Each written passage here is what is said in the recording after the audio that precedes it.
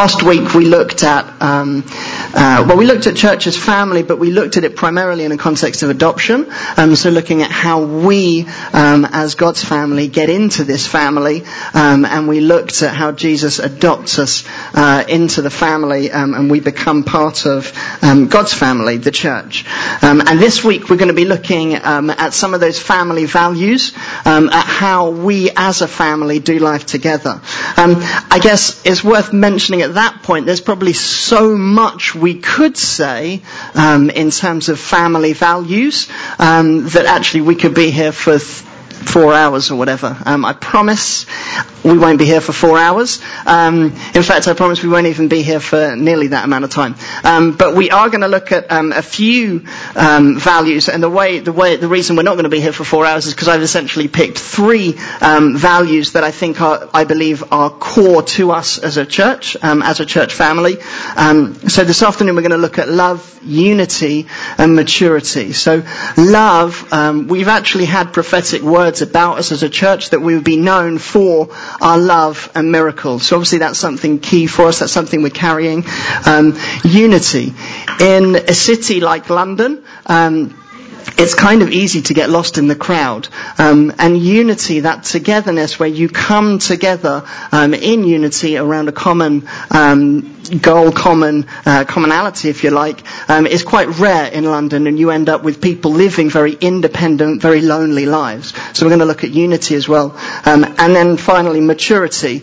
If you're a visitor here, or even if you're not a visitor here, you've probably recognized the demographic in our churches is somewhat lower than other more established churches around. Even in the area around us, our demographic is slightly on the younger side, and so maturity is a very key part in terms of us maturing, not just physically, but maturing spiritually as well. Ensuring that the faith that we have grows into all that God intended it to, rather than just physically growing old here. Not that there's anything wrong with that, and I pray that many of us do that, but we want to grow up spiritually in our faith as well.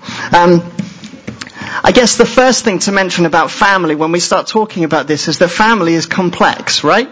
Family is always complex. I want to try and illustrate that.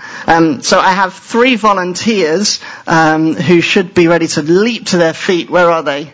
Alex, Chris, and Matt. Perfect, great. Guys, if you just want to come down the front, I'm going to illustrate just how complex families are. And the way we're going to do that is we're going to take one aspect of families. We're going to look at just literally one aspect, geography. We're going to look at the geography of families. And so, why don't we start with you, Matt? So, Matt, how many siblings and cousins do you have? About 10. About 10. Okay. Do we have 10 volunteers? If we have 10 volunteers, why don't you stand to your feet? There's going to be a few of you on your feet, don't worry. You're not going to be the only one. Thankfully, we don't take ourselves too seriously, so hopefully this illustration will be relatively light-hearted and enjoyable. But brilliant. So if the 10 of you, Matt, whereabouts do those 10 cousins live? We've got London, Manchester, Cornwall, Germany, Worthing, Scotland, America. I think that's all of them. They kind of moved as far away from each other as they could. Wonderful. So you volunteers, why don't you spread out across the room, find your own space somewhere. It doesn't matter where. And we're going to move on to our next family. Alex, how many cousins do you have? About 20. About 20, right, brilliant. And whereabouts do your 20 cousins live? 2 main, Sussex and Washington State. Right, okay. So if we've got 20 volunteers, why don't you jump to your feet? We need one group to represent Sussex, probably about here, I would have thought. And then one group to represent the States. That's probably going to be somewhere over the back, I would have thought. The exact numbers don't matter too much. And finally, our third family, Chris. How many cousins do you have? I feel like I've got so much power. I've got probably about 15. 15, right, okay, and whereabouts are they located? Mainly in London, Manchester and Accra. London, Manchester and Accra. So if we have 15, roughly evenly split. So why don't we have five of those cousins down here, next to Chris, 5 of them in Manchester, perhaps a little bit further away, and then 15 somewhere else, the other 5 in the other room. So why don't those 15 cousins jump to their feet? That does require volunteers. I told you it was going to get fun. So if we end up with 5 cousins down in London, 5 in Manchester, 5 in Accra.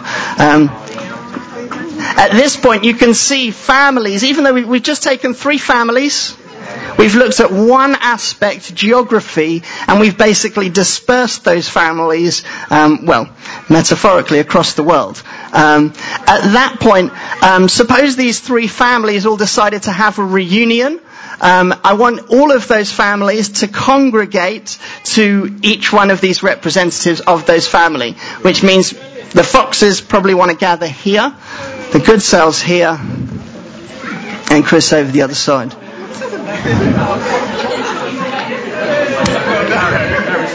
All right.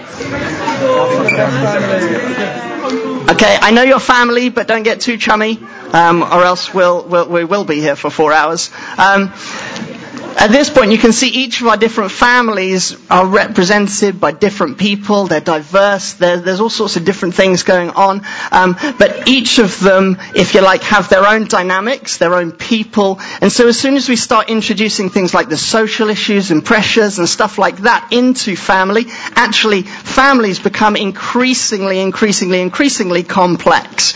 At that point, I'd love to give our volunteers a wonderful round of applause.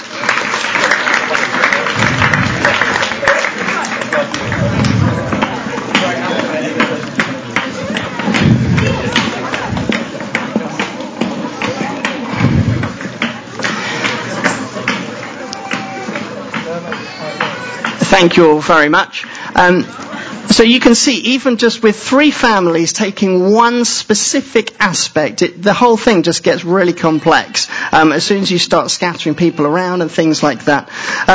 It may be that when I mention church as family, or I mention even family at all, actually it starts to bring up some memories, perhaps good memories, sometimes perhaps even bad memories.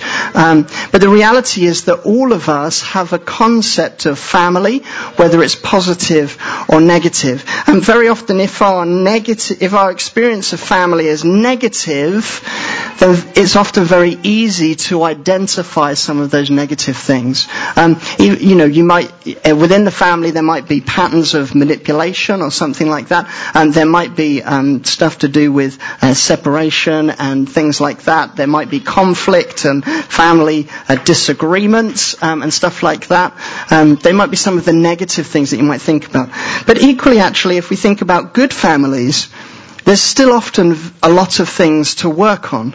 There's still often a lot of things. It doesn't matter how good we say that our family is. When we start to reflect and think about it, actually we start to understand, well, maybe that wasn't quite so good, or that wasn't particularly healthy. And things like that. For instance, my own experience, I would say that I come from a good family. It was a Christian home. My parents loved me. I knew they loved me. And yet, as a family, I would say one of the things that we are working on and dealing with is communication. As a family, we just don't communicate particularly well. We're quite a pragmatic family. And so even though it looks good, and actually it feels good, and it was a very loving, nurturing environment, there's still things that we have to work on. There's still stuff that we have to push through on and work on. And so at that point, I'd love us to turn to these 3, if you like, values of family. It's important that we don't get into a mindset of, well, this is what families do, and this is what families don't do. Because as soon as we do that, then all of a sudden we start to set some rules and make some boundaries. And as soon as you don't conform to those boundaries and those rules, then actually you're outside of the family. The issue is that, as we looked at last week, if we've been adopted into this family, just like any other family, if you do something against the family rules, you aren't immediately then just pushed out of that family. And so it's really important that we understand these as values rather than rules. These are things that as a church family we are to hold to and we are to cling to. So the first one of those is love. And we're going to turn to John 13. It should come up on the screen behind me. John 13 verses 34 to 35. Jesus said in the Gospel of John, there it is. A new covenant I give to you, that you love one another just as I have loved you. You also are to love one another. By this all people will know that you are my disciples if you have love for one another. We are meant to love one another. Love includes a lot of things. Love is in our society has become quite a general term. It can mean all sorts of different things depending on the person, depending on the relationship, depending on the context. I want us to jump to 1 Corinthians 13, where the Apostle Paul talks about love in the context of church. Just to paint a bit of a picture for you, the Corinthian church was a bit of a mess, really.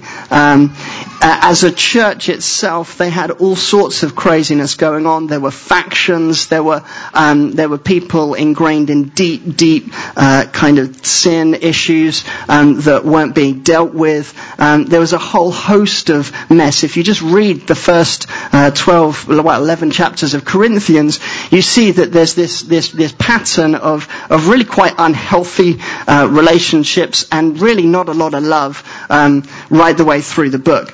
And Paul, when he then talks about when they gather together as a church, he says actually even when you gather together it's a complete mess. He says the whole thing is just, he said I'd rather you didn't meet together because it's that bad. And then he gives them instructions on what they should do when they meet together. And then right in the middle of it, he writes this in 1 Corinthians 13. It's often read at weddings. We often think that this was written to a married couple, which if you look at the context of the book just seems a little bit crazy. It is definitely meant to be a pattern of love, but it was written to a church. It was written as if somebody was writing it to Revelation Church and saying, if you want to love one another, this is what love looks like in that context. And so we'll start from 1 Corinthians chapter 13, verse 1. If I speak in the tongues of angel and of men, but have not love, I am a noisy gong or a clanging cymbal. And if I have prophetic powers and understand all mysteries and all knowledge, and if I have all faith so as to remove mountains, but have not love, I am nothing. If I give away all I have and I deliver up my body to be burned, but have not love, I gain nothing. So at this question, you might ask the question, well, what is love? If we don't have love, then essentially we have nothing. And then he goes on, verse 4. Love is patient and kind. Love does not envy or boast. It is not arrogant or rude. It does not insist on its own way. It is not irritable or resentful. It does not rejoice at wrongdoing, but rejoices with the truth. Love bears all things, believes all things, hopes all things, endures all things. Love never ends. At that point, that's quite an extensive list. We might be tempted to, at that point, just reflect a little bit and just say, God, is there anything in my own life that doesn't reflect that? Are there areas of my own life that I need to work on the character of love in order to live a life of love? How am I going to do that? How am I going to practically put that into action? We will come back to love more in the application. But moving on, unity. This idea of togetherness, the idea of coming together. Unity doesn't necessarily mean you always gather together, but unity should mean that you definitely rally together, that you actually come together about a common purpose or a common goal. It might be, for instance, if we think about unity, I guess a particular example for us at Revelation Church would be unity with the other churches in the areas. Now, we don't meet with each other every Sunday. That would be logistically quite difficult. We see that in the New Testament, that it would be logistically quite hard to gather as the whole church all together. And so, as we we gather together with the Fleet Arts guys, so with the other churches in the area, to put on the Fleet Festival that we do every spring. And we gather with guys from Chalk Farm Baptist Church, with New Life in Tufnell Park, with St Luke's in Kentish Town. Actually, as we do that, we are coming together in unity about a common goal. We're coming together in unity as we declare that we are about reaching this part of London with the good news of Jesus. Suppose, for instance, I want to try and illustrate this with a family. So my wonderful wife is somewhere at the back with our daughter. Her grandfather, grandfather is he's a bishop in a church, and he has 5 children. Each of those children got married, so he has 10 children, if you like, some of them in-laws. Below that, they then have, there's 23 first cousins, and that's just on her mum's side. So there's 23 first cousins, right? And we get to see them every now and again, but they live very different lives to us. Just because of circumstances, because of where they are, because of the things that they face, the lives look very, very different. And very often we can see that with churches, that things look different. Stylistically, because of where we are, because of what we do, things look very different. The thing is, when family events happen, all of those cousins come together. And actually everybody comes together around a common purpose, whether it's weddings or birthdays or funerals, those sorts of family events where everybody comes together. And it doesn't matter how different people look, how different things are, everybody comes together around a common theme, if you like. And actually a lot of the time when you look at it, the common theme is Tanika's granddad. That actually he is, if you like, the connection between all of these different cousins. He's the one that brings them all together. And believe me, if Tanika's granddad phones up and says, "You're coming to this," you're going. But it's a rallying point where regardless of where people are at, they come together, and they come in unity, and they come together for, common goals. You see, it's not about necessarily preferences, "Oh, I'd rather not do this." Actually, it's about a coming together as a family, and that's what we believe in. That's what we believe, that actually we come together as a family. We don't gather necessarily to, if you like, a person that we necessarily physically see, but we do gather to a person. We gather to Jesus. We gather, he is the central figure, and the Bible says that he literally purchased us as his family. And so now when we come together, the commonality that we have is found in the person of Jesus. The thing that we have that unites us is the work of Jesus on the cross and the effect that it then has in our life. And so moving on then, maturity. I want to jump over to Hebrews 24. I believe we might have skipped a slide. That's fine. Let's just jump to Hebrews chapter 10. Hebrews chapter 10, verse 24.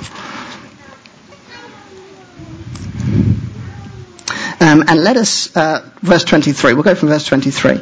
Let us hold fast the confession of our hope without wavering, for he who promised is faithful.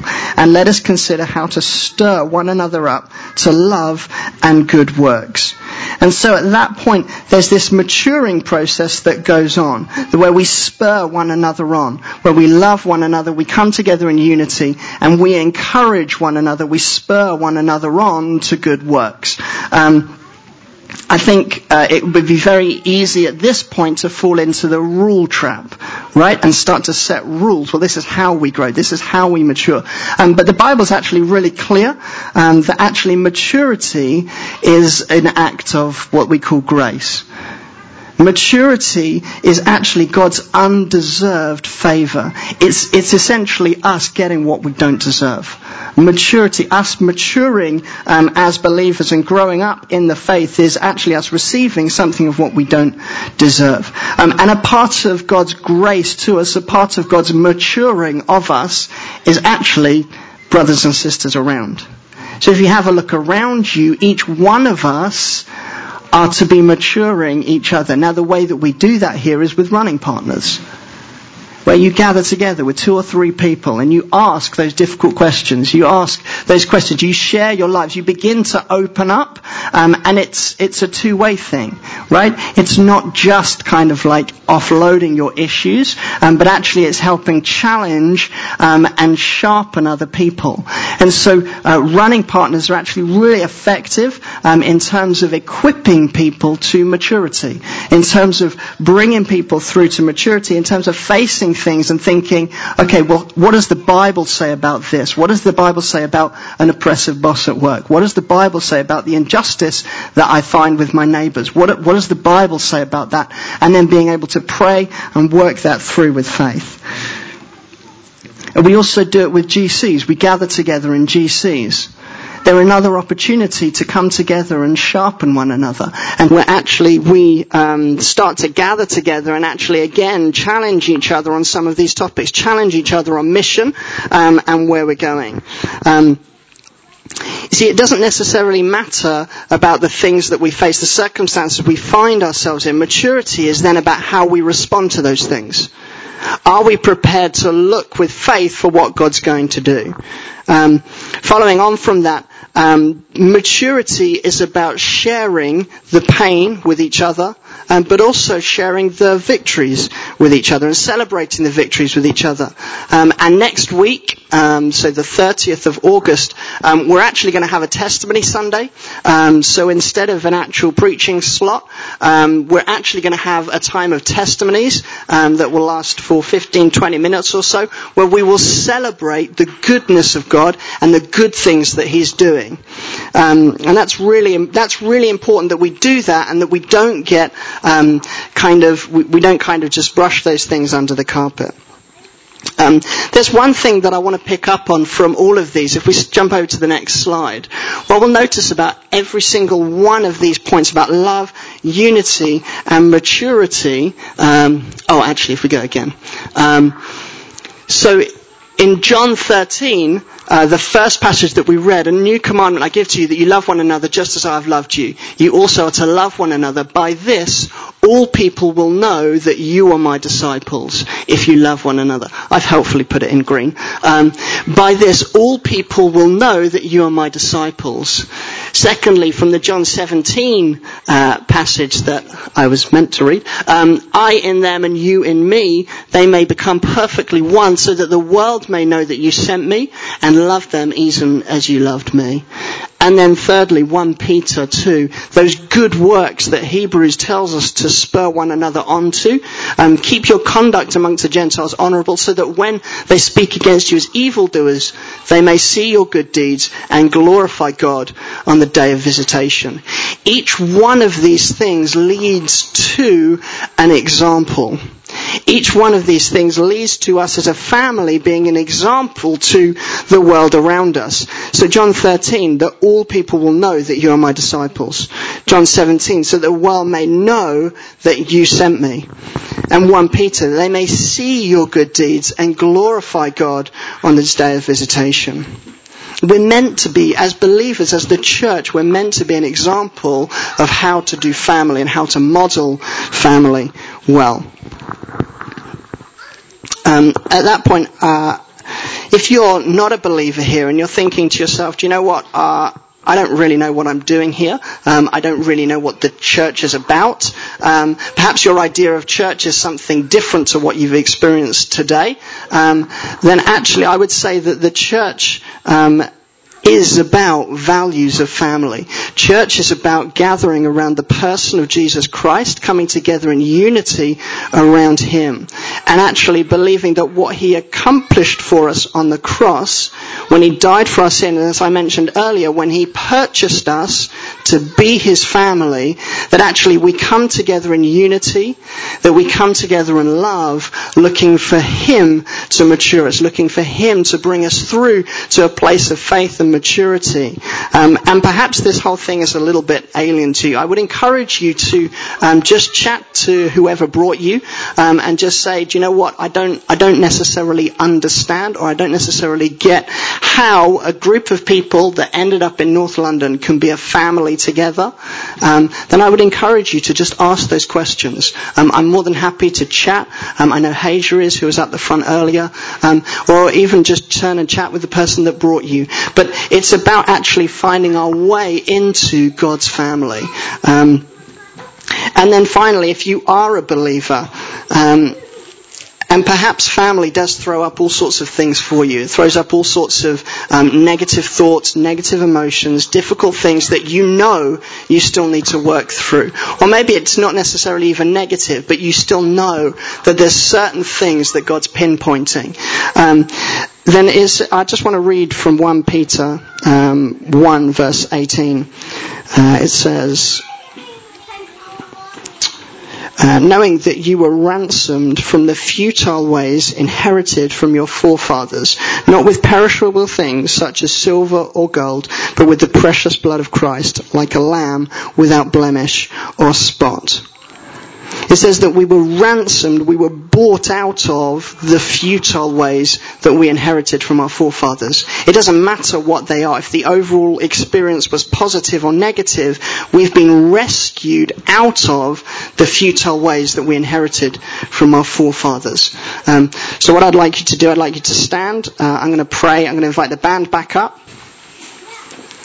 And just while we're in this place, I'm going to read those verses from 1 Corinthians again.